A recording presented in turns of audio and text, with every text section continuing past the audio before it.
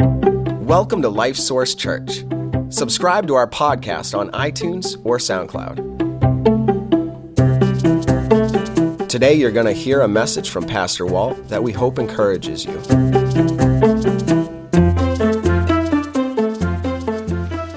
Wow, so as we were singing, "Suffering Children Are Safe in Your Arms,"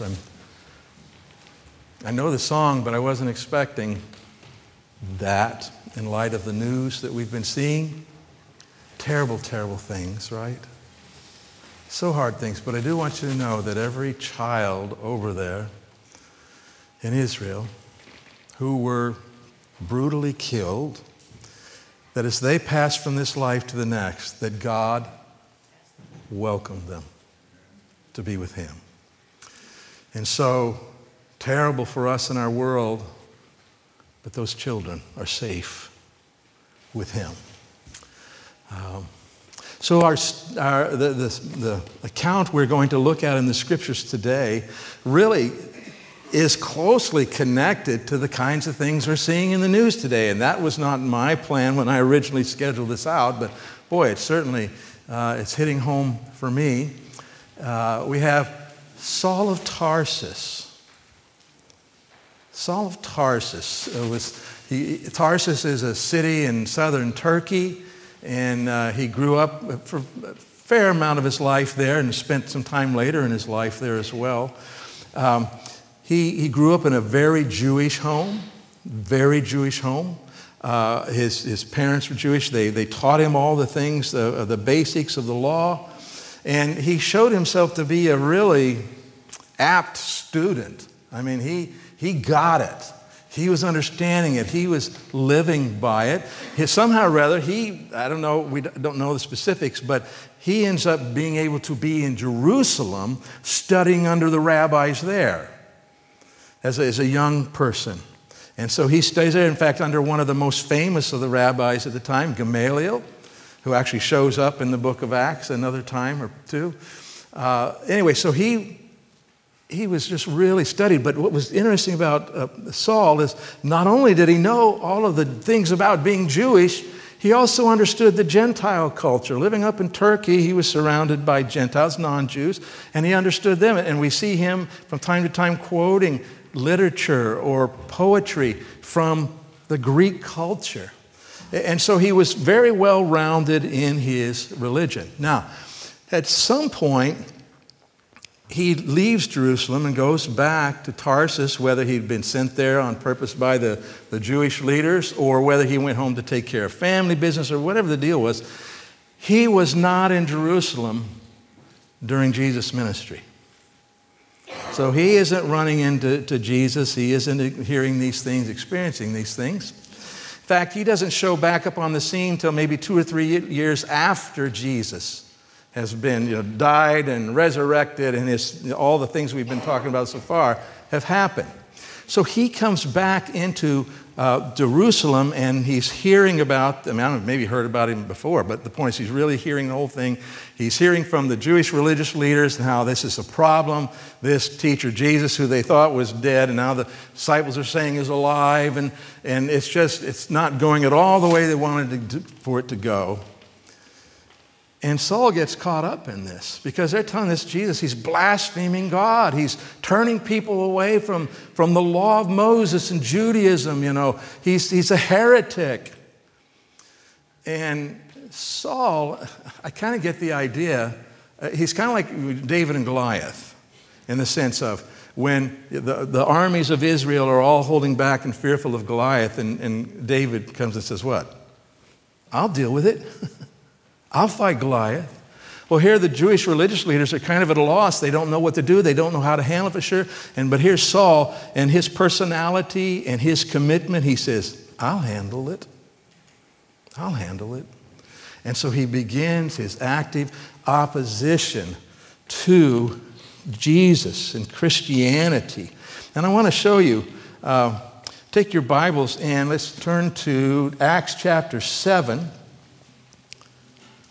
Acts chapter 7, that's page 1262. And let me encourage you, If you don't have a Bible with you, or you don't have a phone with an app in it and you're following on the Bible, to pick up one of those Bibles in front of you and follow along here. I think it will be helpful to you. We're on page 1262, Acts chapter 7. And what has happened here is one of the first deacons in the church there had been preaching the gospel, and it rankled the powers that be, and so they called him before the council, and he shares his testimony, talks about Jesus, talks about Israel, everything that God has done, and the end of it, they are so upset with him, what he said, that they want to kill him. And so let's pick up in verse 57 of chapter 7. Then they cried out with a loud voice, stopped their ears, and ran at him with one accord, and they cast him out of the city and stoned him. And the witnesses laid down their clothes at the feet of a young man named Saul. So here we are, we're introduced to him. First time we're introduced. And so he is there and kind of almost like overseeing this execution. And we go down to chapter 8, verse 1. Now Saul was consenting to his death.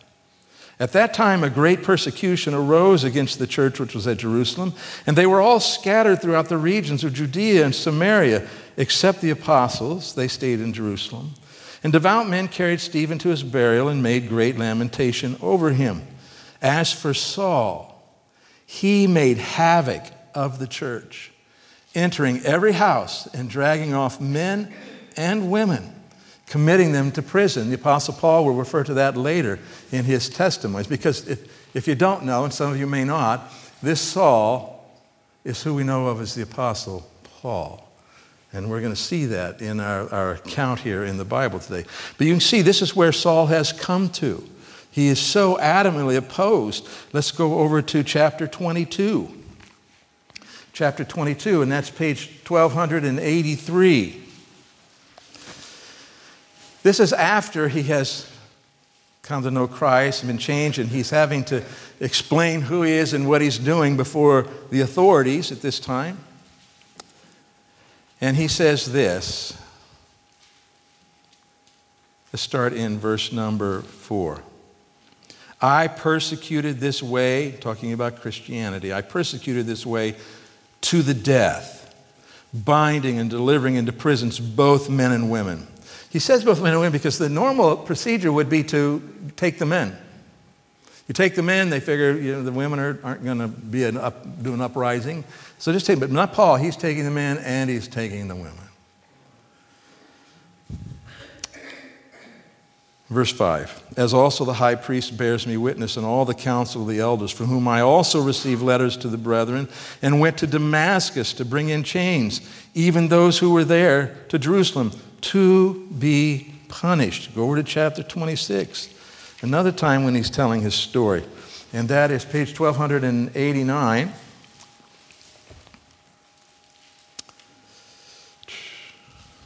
Let's see. Verse 9, chapter 26, verse 9. Indeed, I myself thought I must do many things contrary to the name of Jesus of Nazareth. This I also did in Jerusalem, and many of the saints I shut up in prison, having received authority from the chief priests. And when they were put to death, I cast my vote against them. And I punished them often in every synagogue and compelled them to blaspheme. And here's how he describes, and being exceedingly enraged against them, I persecuted them even to foreign cities. Enraged, persecuting. Doesn't that sound familiar? What's going on in the world? And the story that we see here, and I say story, and when I'm talking about stories from the Bible, I mean true stories. It's not made up stories. The story of Saul's life really should shape how we view what's going on in the world and responding to it. And that's not really the point of this sermon, but I just want to put that out there. So, today we're going to talk about this story of Paul and entitle it Monster to Missionary. Okay? Wouldn't we agree when we say that what we see in the news, that it's like monsters? That only a monster could do those kinds of things. Well, that's what Paul was doing. Saul, he's still Saul. That's what he was doing. And we see what happens to him here and how God changed his life. So let's go to Acts chapter 9.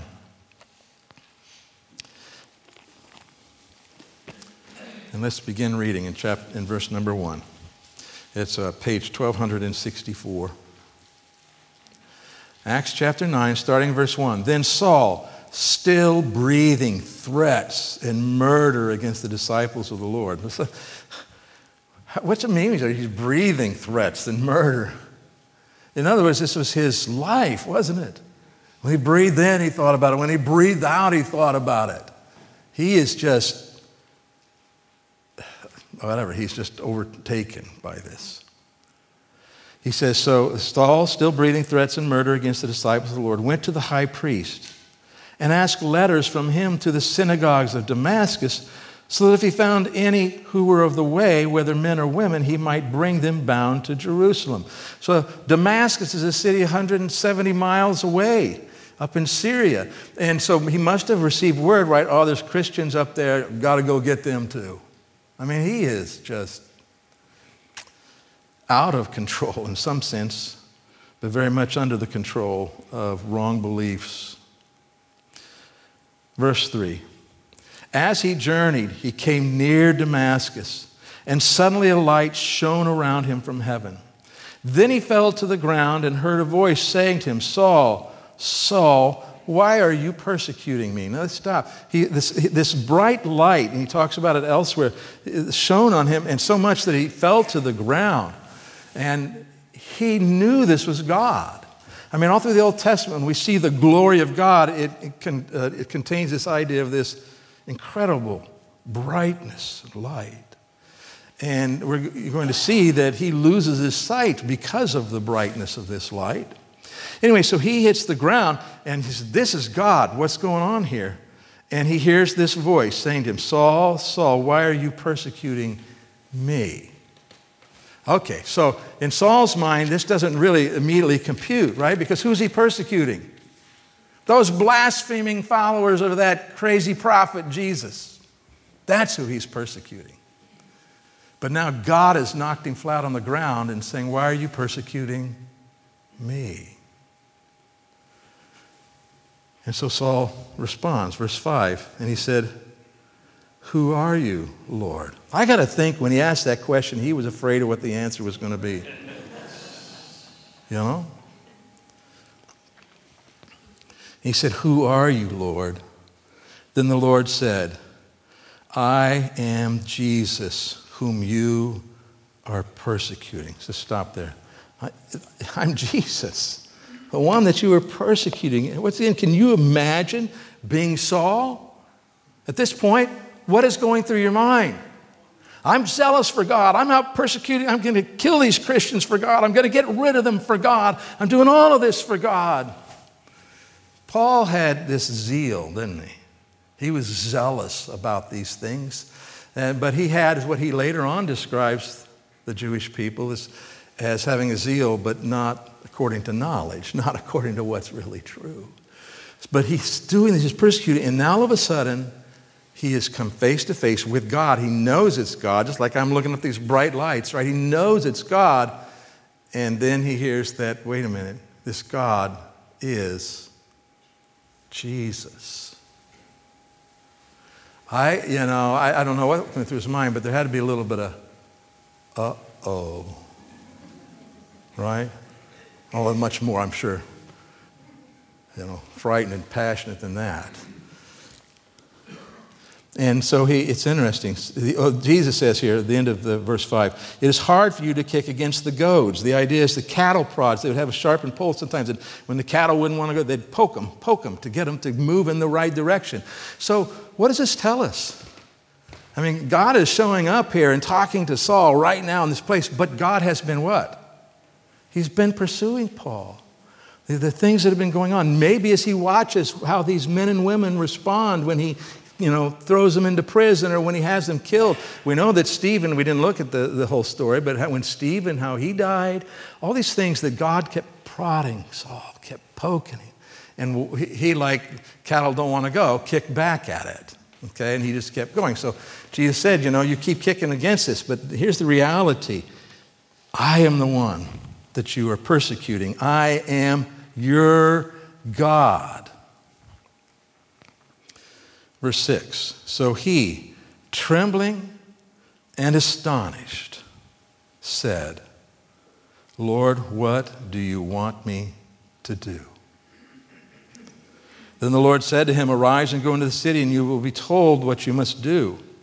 And the men who journeyed with him stood speechless, hearing a voice, but seeing no one. And later on in the accounts we hear that they heard a voice, but they didn't understand what was being said.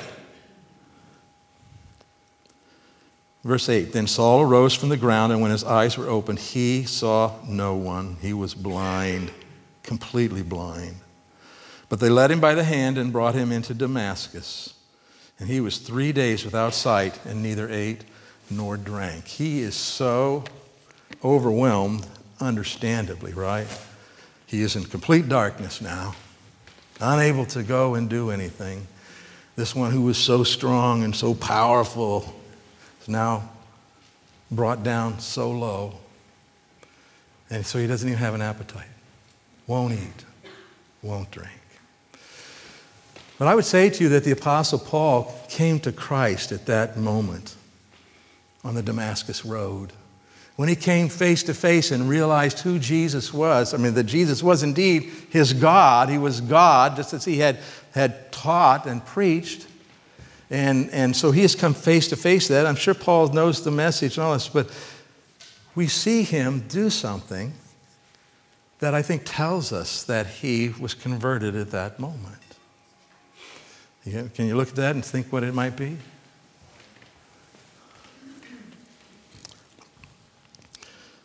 So in verse number 6 again, so he, trembling and astonished, said, Lord. Now, when he first set it up in verse 5, he was using the word Lord as just a word of respect, because that word can be used that way. It's like, sir, who are you, sir? He might have been meaning Lord because he thought this was God, but he didn't know for sure. But by now when he says, Lord, what do you want me to do? Do you remember Jesus' challenge to his followers in Luke chapter 6? He says to them, why do you call me Lord, Lord? Remember what he says? And not do the things that I say. Because if I'm Lord, you should what? Do what I say. Pretty clear. Well, what does Paul here say? Lord, what do you want me to do? So I am convinced that it's this very point. Paul is saved. He comes to Christ. He believes, but there's so much he doesn't understand. He doesn't necessarily even have a clue how am I supposed to respond beyond saying, "You're Lord, what do you want me to do? I have messed this up royally. What should I do?" Okay? And so the first lesson I want us to see today is this, that salvation and lordship are intertwined. They're intertwined with each other.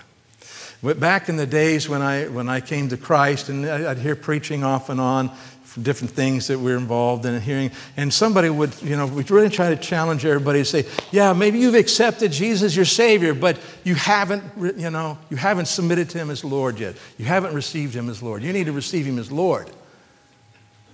And really, I understand the point they were trying to make, but that's bad theology. Here's the reality. When you receive Jesus as Savior, you get Jesus as Lord. You understand what I'm saying? He is Lord. It isn't about me making Him Lord. I need to yield to Him as Lord, yes. But He is Lord. And so the choice is, am I living like He's Lord or not? Am I obeying Him? Am I following His word? Am I seeking to know Him and to be changed to be like Him? These things come together. And so when we pray to receive Christ as Savior, if that faith is genuine, that means that we have really come to grips. So here's the Apostle Paul come to grips with, wait a minute, you're God? What do I do? Okay? We come to grips with the fact that, yes, He is God, He is holy, and I am not. That I have sinned against that holy God, and that sin has condemned me and will condemn me forever in hell if something doesn't happen, if something doesn't change. And of course, what changes is that Jesus came, the Son of God, this one who Paul realizes is God. He comes to earth and lives that perfect and sinless life, dies on the cross, paying the penalty for our sins, rising again from the dead, offering to us, if we will receive Christ as Savior, put our faith in Him, forgiveness of sins, eternal life, and His presence in our lives that will never leave. And so, when we come to that point and understand that I am lost. I remember when I did it, I was trying to pray, trying to do religious stuff, and I finally just had to stop and say, okay, God, I know I'm not saved. I am lost. I came face to face with that and understood that. It was at that point that I can turn to Jesus and receive Him as Savior. But the idea is what's happening here, it isn't just an intellectual thing. Okay, I'm going to believe this. No, it's a help me. Here I am. I'm lost. I need you. And so I surrendered myself to Him. I didn't say those words, but that's what I did. And that's what we all have to do if we want to have a relationship with the Lord. Okay? And so this idea of surrender, why would we surrender to Him? Why wouldn't we just take the gift? It's because He's not just Savior. He's what? Who is He? Lord. And if He's Lord, we ought to do what He says. And so that puts us on an entirely different path for the rest of our lives. When Jesus saves us, and we see it here in the life of Saul, who will be known later as Paul, when He saves us, He changes us profoundly. I mean, deep down inside, He changes us. And then we got to work that out into our lives and lots of things to grow and understand. But it's a profound change. This change we're going to see in Saul, is it going to be a profound change? It already is. Okay? And then He changes us practically. Notice we start to change how we live our lives, the things we do, the things that we don't do. We start trying to change how we think and what a purpose for life is and understand. All those things change. And then He changes us permanently. Man, when He saves you once and for all because you've responded to Him, you submitted to Him as Lord and Savior, and He's not letting go of you. You may try to let go of Him, but He's not letting go of you. All right? But this idea of salvation and lordship are intertwined. And think about this. James, in his letter, talks about faith and the kind of faith it takes to save us. Go ahead and put that up there, Malachi, if you would, the next verse. He says that, what good is it, dear brothers and sisters, if you say you have faith but don't show it by your actions? Okay, so immediately he has said what? Faith and actions go together, don't they?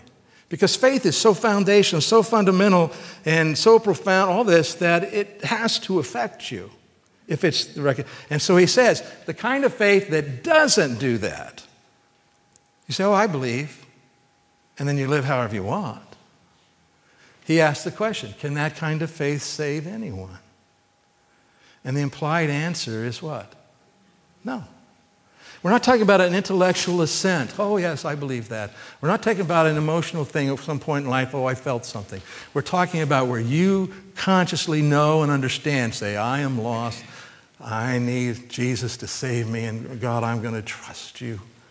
I'm throwing myself on you and your mercy, and we've surrendered to the Lord at that point. And that's the kind of faith that saves us. Very, very important. And then, so that becomes our whole life, surrendering, growing, telling, becoming more and more like Jesus in so many ways. All right, let's continue reading. So Saul is blind, he's not eating, he's not drinking, and he's waiting, because God said, go to the city, someone will tell you. Someone will tell you what to do. It says, verse 10, now there was a certain disciple of Damascus named Ananias, and to him the Lord said in a vision, Ananias. And he said, here I am, Lord. So this is interesting to me here because God could have had, recorded whatever parts of this conversation He wants us to record. But we see He's talking to a Christian, and He says to Ananias, what's the words here again? God just says his name, Ananias. And he says what? Here I am, Lord. That's the way we ought to live our lives, shouldn't we, these Christians? Here I am, Lord. Here I am. What do you want me to do? This is what Samuel did when he was told to do as a child. Lord, here I am. I'm listening. What do you want me to do?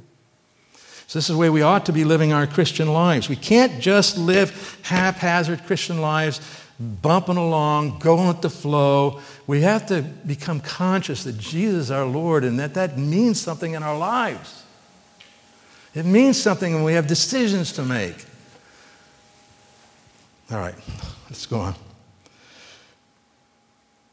Verse 11. So the Lord said to him, arise and go to the street called Straight. Interesting street name, the Straight Street.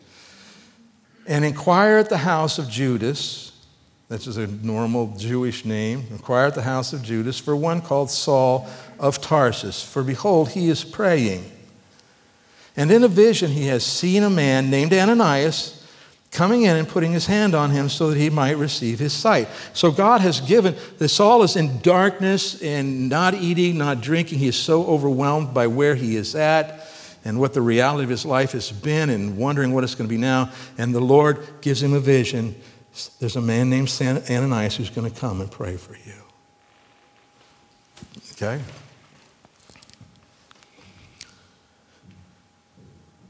Verse 13. Then Ananias answered, Lord, I've heard from many about this man, how much harm he has done to your saints in Jerusalem, and here he has authority from the chief priest to bind all who call on your name. Is this the guy you're talking about? You want me to go? Now he did say again, Lord. Am I getting this right? Very understandable. Verse 15, but the Lord said to him, go, for he is a chosen vessel of mine to bear my name before Gentiles, kings, and the children of Israel. For I will show him how many things he must suffer for my name's sake. And Ananias went his way and entered the house, and laying his hands on him, he said, Brother Saul. I love that. He didn't say Saul. He said what? Brother Saul. This one who had been opposed to Christ and Christianity and the Christians and had them thrown in jail and even killed, and now he is a brother. What's the difference? Jesus. Jesus is now his Lord and Savior. That's the difference. And all of us who've received Christ as Savior, we are brothers and sisters, aren't we?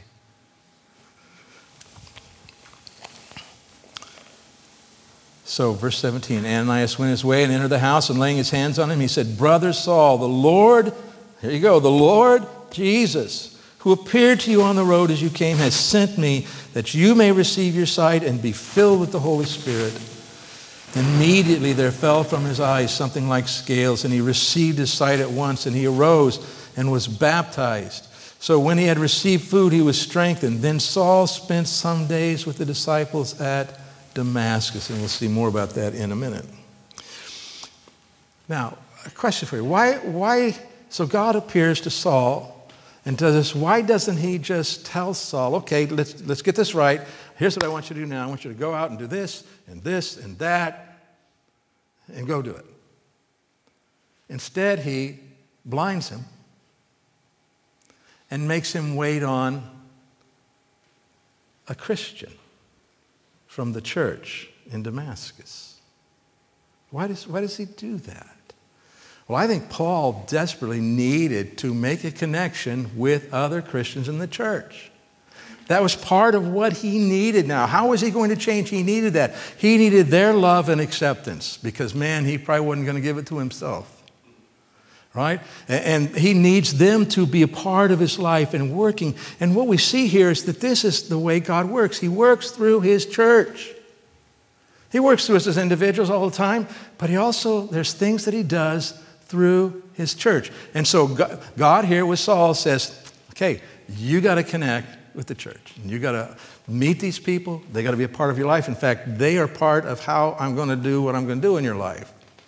So, second truth here for us, the importance of the church's role in following Christ should not be undervalued.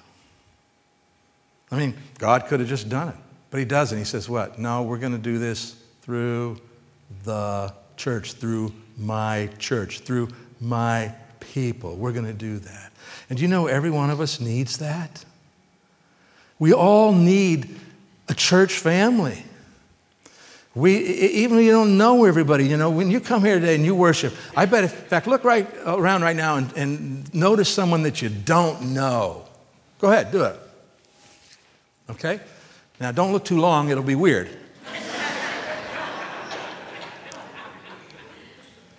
But here's the thing. Those people that you just looked at and noticed, you don't even know them, but do you understand that being here together because Jesus is Lord and worshiping Him and looking to the Word together, that changes you? It grows you. And how much better when you know those people and they know you. And they're concerned about you and what's going on in your life, and you're concerned about them and what's going on in your life. And together, you're trying to become who God wants you to be. And together, then we are able to do what God is only planning to do through His church. It's through His church that we are to come. And, we are challenged to surrender every week. We come in. It's in His church where we grow to be like the Lord, because you got to interact with all these people. And none of them have it together as much as you. But we need each other, right? And then it's from here that we go out. He gives us the Great Commission individually and as a church that He's entrusted the gospel to us. And this is how it gets out to the whole world. Through churches like ours, where it's a little small church meeting in a house somewhere, it's a big church meeting in a huge building, or it's kind of like us in between. We are His people. We are His church. And we ought not to undervalue it. And you undervalue it when you think, well, I can take it or leave it. I don't have to go to church. I can still be a Christian. Check, box, true. You cannot ignore the church and not let it be a part of your life and become the Christian that God wants you to be. That is impossible. Now, I'm not saying it has to be this church. If God leads you to another church, go. But you need to be in His church. You understand what I'm saying? Is that coming across? You need it. And so I think you really want to look at your life and say, wait a minute, am I really valuing this church the way I ought to? And I was even kind of caught up and I do not ever want to cross over and to start making rules for you that are not in the Bible. I don't want to do that. And so sometimes maybe I don't say some things I ought to say. But that's why when I made the announcement today about the women's craft thing, and I don't care whether you come to the craft thing or not. What I do care about is, do you care about those other women? Your sisters in Christ. And you can care about them and not come to the craft thing. You understand what I'm saying? But that's what I'm concerned about. Men, the same thing, right? So activities are a great way, and maybe you're already, but the idea is we need to be in the church for our sake, but for the sake of others, that together we might become the body of Christ and we might look more and more like Jesus. And so that what happens is what happened in Mark, I think it's Mark chapter 4, when it said Jesus was in the house and people were coming and it was getting full. They were listening to him as he was teaching and talking. And it said when word got out that Jesus was in the house, the crowds came. And I just got to wonder what would happen is if in our communities, the communities where you live and where I live and we're in together, if word got out that Jesus was here. Is He here? Is He? He is. That's right. He promised to be here. But if word could get out that Jesus is here, who knows what God might do. So the church is extremely important, and that means you need to be connected. You need to be thinking, how do I connect? And if you're just going through the motions and you realize I'm just going in and out and I'm not, then do something about it. Connect with somebody somehow. Come ask someone, how do I do this, if you don't have a clue. Most of us have a clue of what we could do to be connected. All right, let's continue. Verse 20. Immediately he preached the Christ in the synagogues that He is the Son of God. Now that's the personality of Saul coming out, as well as the Holy Spirit. Certainly work, right? But what does Paul do? He's zealous.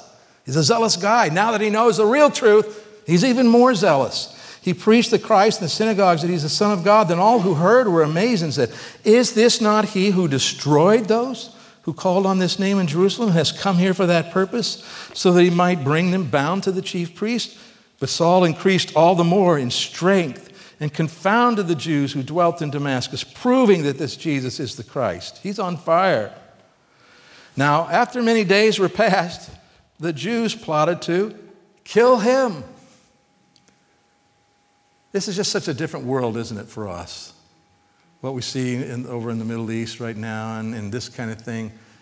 Most of the time, we don't plot to kill other people, do we? In fact, I can't think of one time in my life I've ever done that. But they did that. So, right? Hey, what goes around comes around, Saul. You reap what you sow. Verse 24, but their plot became known to Saul, and they watched the gates day and night to kill him. Then the disciples took him by night and let him down through the wall in a large basket. So they sneak him out of the city because the Jewish leaders there were looking to kill him. Verse 26, and when Saul had come to Jerusalem, so he goes back to Jerusalem, he tried to join the disciples, but they were all afraid of him and did not believe that he was a disciple. Surprise?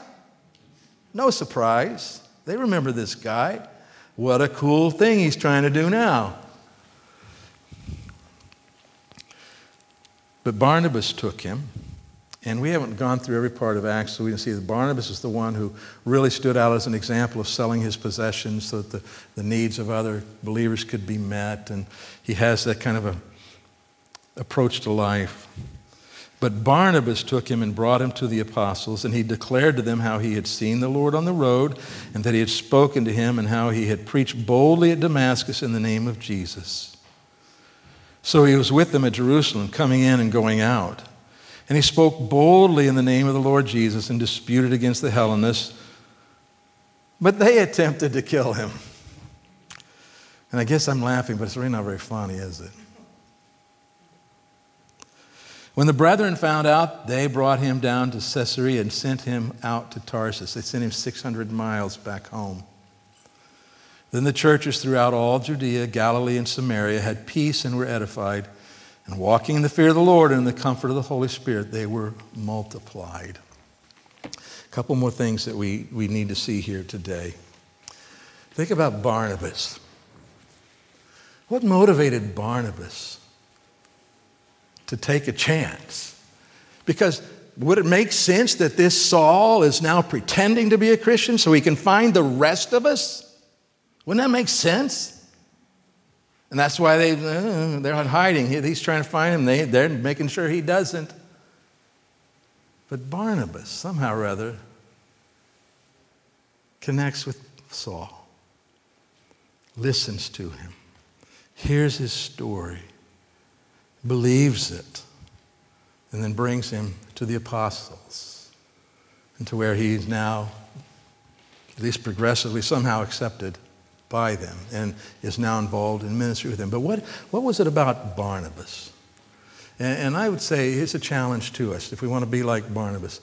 As Christians, we need to believe the best about people. Go ahead and go to that slide if you would. As Christians, we must believe the best about people. This is what love requires. Now, we're not talking about being stupid or in denial. Was there reason to be concerned about Saul? Was there reason to be concerned? There was reason, okay? But Barnabas somehow rather than running with his fears, said, God, are you doing something here? He somehow rather saw Saul the way God saw him. And when we see people the way God sees them, it changes. We can, be motivated by love with them. Because let me show you what love does. This comes out of 1 Corinthians 13, a description of this kind of godly love. Go ahead. Love bears all things, believes all things, hopes all things, endures all things. Bears, you got to put up with some things. Believes all things. So, were the disciples there when they're in hiding and not going to go along with Saul, were they being motivated by love? I can't really speak to what was in their hearts, right?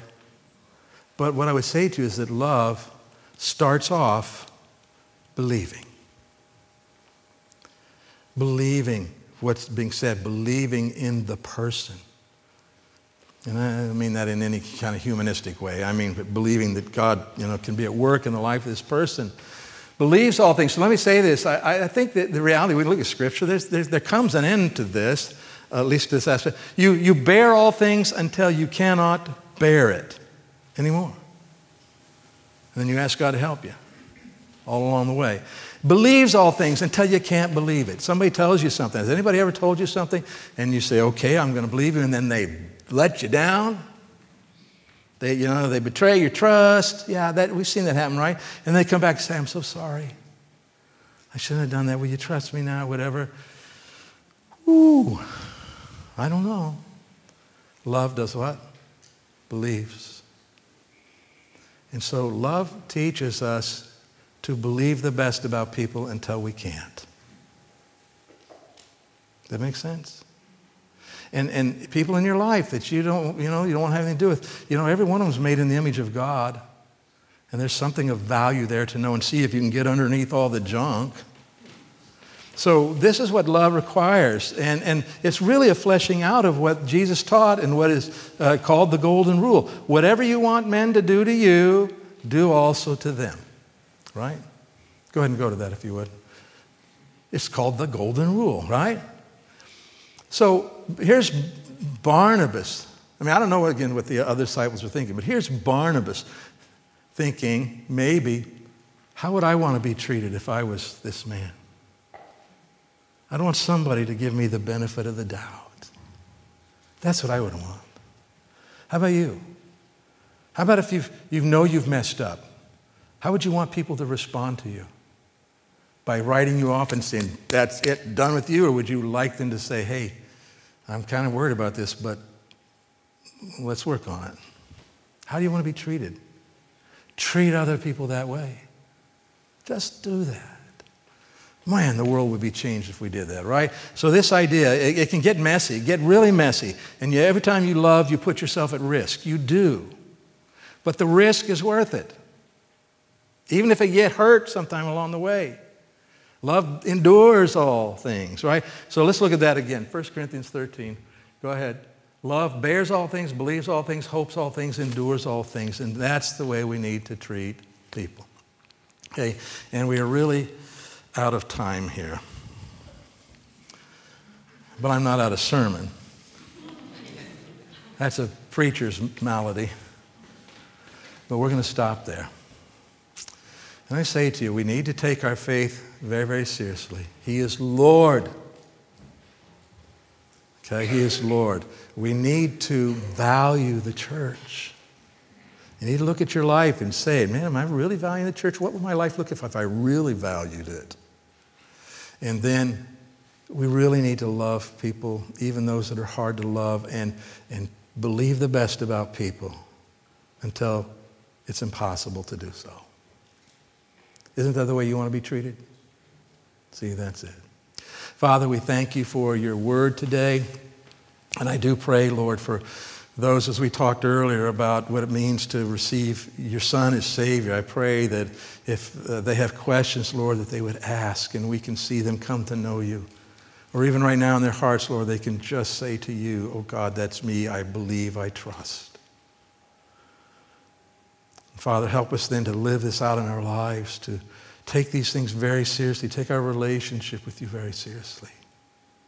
So that you may be honored and glorified in our lives, Lord, and help us to see that when we do that, that is when our lives are absolutely going to be the best, the most fulfilling and satisfying and meaningful and purposeful when we say yes to you. And I pray these things in Jesus' name. Amen.